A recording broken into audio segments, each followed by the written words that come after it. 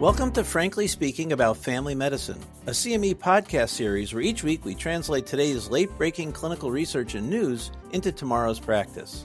I'm Dr. Frank Domino, professor in the Department of Family Medicine and Community Health at the University of Massachusetts Chan Medical School and editor-in-chief of the 5-Minute Clinical Consult.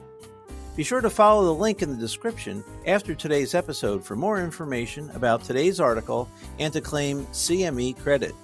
This podcast is brought to you by Pri-Med. You look at your schedule to prepare for the day ahead. On it, you see 2 children being seen for well child checks. At the last visit, Micah, who was 4 years old, was in the 90th percentile for weight. Tara, his sister, who's 12, was in the 87th percentile. You've read recently about new evidence-based guidelines on caring for children and adolescents with obesity, and you wonder, how's this going to impact my visit today with these children, and how should I address their weight? What can I offer them as guidance and help to prevent the morbidity and mortality that goes with their clinical state? Hi, this is Frank Domino, and joining me this morning is Dr. Susan Feeney, Director of the Gerontology and Family Nurse Practitioner Programs at the UMass Chan Medical School, Tan Ching Fen Graduate School of Nursing. Hi, Susan. Hey, Frank. Childhood obesity is going to pressure us all for the next 30 to 40 years, I fear. Before we get into the details of Micah and Tara, how about just remind us what's the clinical definition from the American Academy of Pediatrics of being overweight, and what is obesity? Right. And for this, the CDC and the AAP, I'm happy that they've given us these categories. So basically, BMI between 5th and the 85th percentile is considered healthy weight. Okay, so there's a big range there. So once a child is in the 85th to 95th percentile, that is considered overweight. If they have a BMI that's equal to the 95th percentile or greater, that meets the criteria for obesity. And importantly, if you have a child whose BMI is greater than 120% of that 95th percentile, then that is severe obesity. So we have very clear guidelines on what the weight categories are for defining sort of ideal weight, overweight, obesity, and severe obesity.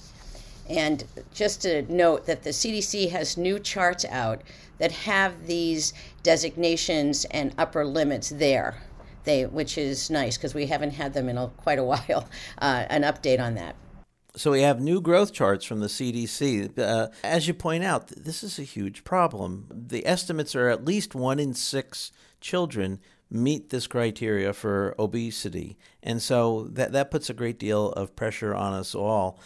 Can you talk a little bit about the key points from the new evidence-based guidelines? Well, what they've done is really give some clarity on a couple of parameters. First of all, they determine who and when you should screen for obesity, what risk factors you want to look for, existing comorbidities, such as hypertension, and then they get good guidelines to evaluate for weight-related abnormalities, liver abnormalities, lipids, glucose abnormalities, and recommend various checking lipids, checking ALTs, and then they give very clear guidance on intervention. So they want us to treat obesity and comorbidities concurrently. So if a child is 85% above the 85% percentile, intensive behavior therapy, which involves 26 hours over 3 to 12 months of face-to-face intervention with a nutritionist and behavior therapist. And then if for 12-year-old children who are greater than 95%, they recommend pharmacotherapy along with the intensive behavior therapy. And then for 13-year-olds, the 13-year-olds and greater who have severe obesity, to consider referral to bariatric surgery. And severe obesity is defined of having a BMI greater than 120%. Is that correct? Correct. Of the 95th percentile, right. All right. So just to recap, screen, identify comorbidities, including blood pressure, liver tests, glucose, etc., and then initiate treatment. So 26 hours of behavioral therapy, how are we going to get that for our patients? Yeah, most people are going to read that and go, that's unattainable. But this is really something where you'd want to refer. You can, if you don't have the capacity in your office or in your agency, trying to refer to an academic center where they would have nutritionists specifically for childhood, and they would also have a plan for. This is also something that needs to be done for the family, not just for the child. So these programs exist, and finding them can be a challenge, but it would be referring to those professionals that can really meet those criteria. I couldn't agree with you more. This is really hard. And getting intensive behavioral therapy is something that challenges us all for even 1 or 2 hours, let alone 26 hours. So your point's very well taken. You're probably going to need some assistance. Well, let's talk about Micah and Tara. Micah's at the 90th percentile and Tara's at the 87th. What should we be doing for them today? Well, according to this, we would definitely want to consider, especially for Tara, screening for maybe metabolic abnormalities, looking at, doing some testing on her lipids and her ALT, because that may indicate more intensive types of intervention.